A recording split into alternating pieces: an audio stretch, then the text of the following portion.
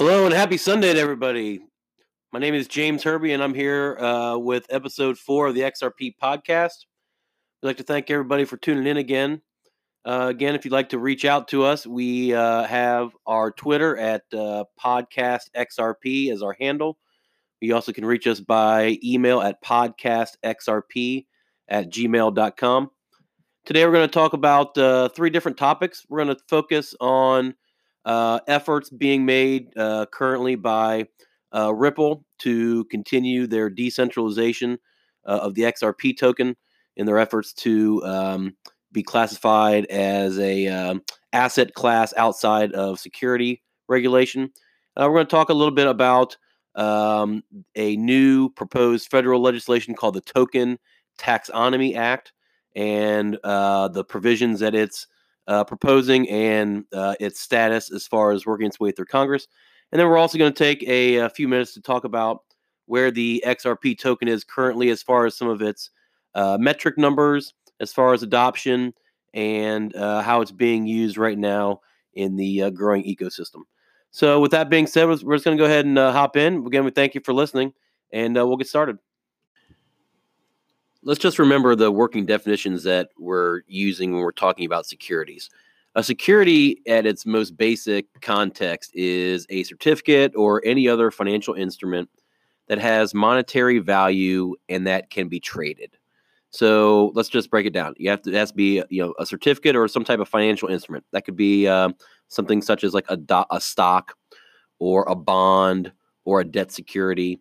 All of those are recognized financial instruments that have monetary value and that can be traded between either people or organizations over exchanges.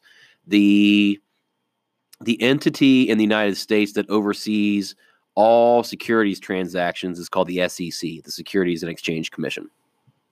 Now, when we're talking about whether a digital asset would be a security, we hear about all these different court cases going on and legal disputes, even including Ripple at this point, over whether Ripple is using the XRP token as a security. And we have in securities law, there is a thing called the Howey test, Howey. And it's a rather famous Supreme Court case from back in the 1940s.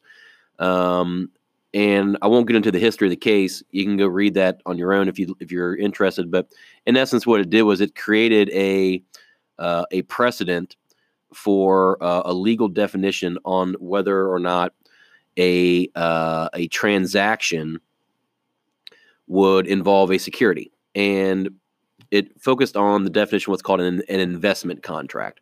That in essence, if someone invests their money in an enterprise and is led to believe that you will get profits just from the efforts of the person you're investing in, then that is a security. So let me give an example. If you buy 10 shares of Apple stock, each unit is $200 a unit, okay, and you want to sell them in the future, making money, you're not doing anything. You bought a stock certificate and you expect it to increase or appreciate in value in the future. That's clearly an investment contract. That's a security there. You have invested your money in something else, in an enterprise, in this case, Apple stock, and you expect profits just from the efforts of Apple or the third party.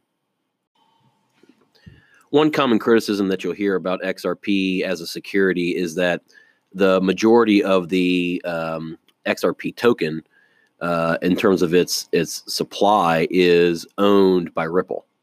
There are 100 billion XRP individual tokens. Right now, there's about 41 billion of those in circulating supply that are actually released and owned by exchanges, traders, financial institutions, things like that. So the critics of XRP will say, well, you have 55 billion tokens that right now are owned by Ripple. And these are all of the uncirculated or unpurchased tokens. When you factor in the entire supply, there's about 41 and a half right now circulating. There is another 3 billion, give or take, in private trustee agreements between Ripple and some of their original founders. So in essence, you've got about 55 billion approximately that are under the control of Ripple in what's called escrow. Now, if you don't know what escrow, this took place a little over a year ago, about a year and a half ago, where Ripple, to specifically address this concern, they took all uncirculated, unsold Ripple tokens, and they put them in escrow. And in essence, what they did was they bound themselves to a legal agreement over a space of at least 5 years. And their escrow agreement, in essence, said this, that starting, it was, I think, in January of 2018, or I may have my month off, but in essence, from the beginning of the escrow, Ripple would sell 1 billion units of Ripple on the open market. And they would continue doing so until all Ripple units had been sold to participants in the XRP ecosystem. So in the creation of the escrow, what it did was it forced Ripple to acknowledge that they did not own those tokens individually. And because the majority of them are in escrow, Ripple or no one at the moment owns a majority of the token. There is no concern about centralization of ownership. Don't confuse escrow with ownership. It's not. It's more of a custodian. Ripple is acting like a guardian of the XRP token, not as an owner. They cannot purchase those units as long as the escrow is in place. Now, up to this point, Ripple has not sold Ripple units in the monthly escrow at that amount. So you have to take the difference in your equation. So, for example, let's say in December, Ripple sold 300 million XRP. Now, the escrow agreement would call for 1 billion to be sold, but since they didn't sell all of them, the remaining 700 million just goes back into escrow. And the 1 billion monthly allotment will continue until sales of all the remaining escrow units are purchased. So, if it takes Ripple 8 years to clear out escrow, 10 years, 15 years, who knows? But it's at least a 5-year escrow that allows Ripple to ensure that, number one, their ownership of the token is that issue is put to bed. Ripple makes, yes, some of their leadership has their own portfolio of XRP tokens. That's no different than Jeff Bezos owning his own Amazon stock or Bill Gates owning Microsoft. But you have to remember, we're not talking about a stock here. Just because they have units, they're allowed to do that. But when we're talking about a security, the majority of the supply, the vast majority, once the escrow is released, will not be owned by Ripple Labs or its employees. It'll be owned by the general public. So the issue becomes in regards to whether or not the other critique, I guess, that Ripple gets over XRP being a security is that Ripple would not exist in its current form without the sale and investment in XRP tokens. That's a concern that has some validity to it, and let's explain why. The origination of the XRP token was on the XRP Ledger, which is the open source software platform that a group of developers created about 7 years ago. And the token that they designed to use on the XRP Ledger was gifted to Ripple Labs, that the developers wanted Ripple Labs to serve as a custodian for how that token was distributed and recognized on the XRP ledger. So Ripple, when they are creating their software products like XRapid and XCurrent, they're doing so because they're building off of and using the open source XRP ledger. That's a very key distinction, because Ripple is showing themselves to be contributing and being the custodian or the oversight of the XRP token itself. We're going to talk a little bit now about a new piece of federal legislation being working its way through Congress at the moment. It's called the Token Taxonomy Act, and it is a piece of legislation introduced, I'm proud to say, from my congressman, Warren Davidson. He's the congressman from Ohio's 8th District. And Congressman Davidson's legislation is designed to bring some clarity on the federal level to digital assets and some of the outstanding regulatory issues we're still seeing these days. The two main things that the Token Taxonomy Act would do, or the TTA, the first main thing it would do is it would take all digital assets and carve an exemption for digital assets out of the definition of a security. So all of our digital assets, our crypto coins, they would not be regulated under security legislation. That's important because that would really clarify who is the supervisory body, who is the oversight for digital assets and cryptocurrencies. Bitcoin and Ethereum have already been given definitions as not securities, as and being treated as commodities. If you're not familiar with those classifications, we did try to define those in an earlier segment of the episode. But the main thing to just keep in mind is that this would allow XRP and all the other digital assets to have that clarity they need to launch their products, to have better understanding of what they can and cannot do with governmental bodies. Very, very important point there, and this would clear that up. The other thing that it would do, which is more in the interest of your daily traders, is it would eliminate crypto to crypto trades as taxable events. So if you trade some of your XRP into Tron, for example, which has been on a little bit of a run, and you make a gain in that trade and you sell them back into XRP. So under existing tax law, every time you make that trade, you make that conversion between one digital asset and another, coin to coin, that's a taxable event. You have to record and tax those gains or treat those losses. In this case, you would only need to treat the conversion from fiat to digital, and then when you convert your digital back into fiat.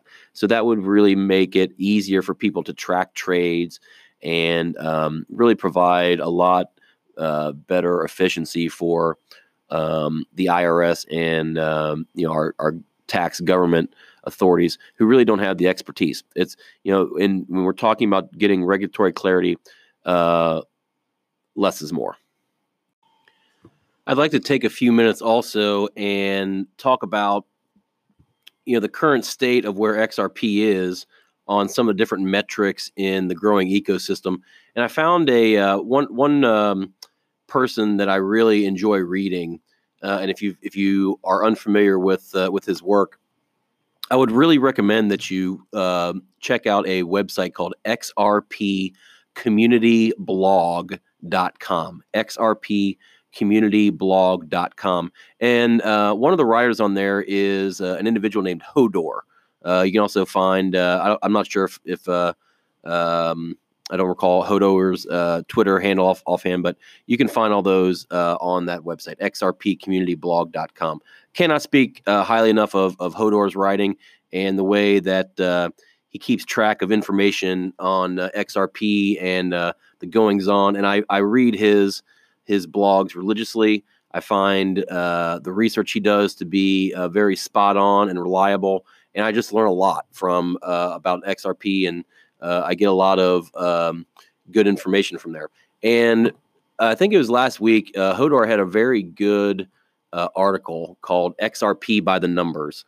And I'm going to talk for a couple minutes about just some of the information contained there, because it really gives us a better focus on where exactly XRP is, not just in its own development, but versus the crypto and digital asset community as a whole. We have to remember that Ripple is a company. XRP is the token, but Ripple is the company, and Ripple's products are driving the development of an ecosystem where XRP can be used. They're tackling a $1 trillion use case in terms of international currency, real-time transactions, and the sky is the limit as far as where a product like XRapid or XCurrent could go. And it just really is important to see where on that path of development is XRP and Ripple at the moment. So, Ripple right now it's a San Francisco company. They've got, I think at last count, about 320 employees. They've got, 7 worldwide offices. And right now they've got over 200 customers, paying customers using their software. We have 8 official XRapid partners at the moment. These are not people that are doing pilots. These are people using it in production. We mentioned in a previous episode that Euro Exim Bank was the first bank to go live with XRapid as far as publicly acknowledging it. We know that there's been at least 6 remittance payment processors using it as well. We just saw this week Mercury FM with some social media and a press release showing savings in XRapid transactions they're doing right now. A year ago, we had about 40 exchanges that listed XRP. Now we have over 250. There are over 1.5 million funded digital wallets with XRP in them. So as far as the adoption of XRP and that aspect, the numbers are very healthy. In regards to, we talked about the use case that Ripple's trying to tackle using the XRP token with XRapid. It's a $1 trillion. That's a $1 trillion problem. That's a massive use case. If Ripple even gets just even a slice of that, they've gone well beyond success and expectations. There are disputes over how to do the market cap, but you've got 100 billion XRP coins. If you are using the full store of XRP tokens, right now XRP's got a market cap of about 31 to 32 billion. Daily trading volume has been going between 600 million and over 1 billion for the last couple months. So the trading activity of XRP is greatly increasing as the rails keep being laid. As far as the token itself, the performance of it has really taken off. There was a test recently. I'm trying to remember. It was basically a performance metric where a handful of your biggest coins, XRP, Bitcoin, Ethereum, Dash, and Litecoin. And it was trying to determine the length of time it took just to confirm a transaction. And XRP was the only one that could do it in a matter of seconds versus minutes. And as far as scalability right now, XRP has a proven scalability of 1,500 transactions per second. No other digital asset right now that's a top 10 in market cap even comes close to that. So the XRP still is way ahead in terms of speed of confirming transactions and also in terms of its scalability. So right now, there is just a lot of very positive numbers there that when we're looking at the metrics of XRP in relation to other coins, it's very strong. We're going to get into the consensus protocol of the XRP ledger in our next episode. But I want to just at least acknowledge that the fact that of right now, there are 118 validators on the XRP ledger network. And out of that 118, only 7 of them are run right now by Ripple. With that, I think that's going to be a good time for us to wrap up today. We want to thank everybody for listening. In our next episode, we're going to talk about our topics will include discussing the XRP ledger consensus protocol so that we can get a better idea about how we achieve consensus in the XRP ecosystem on the ledger.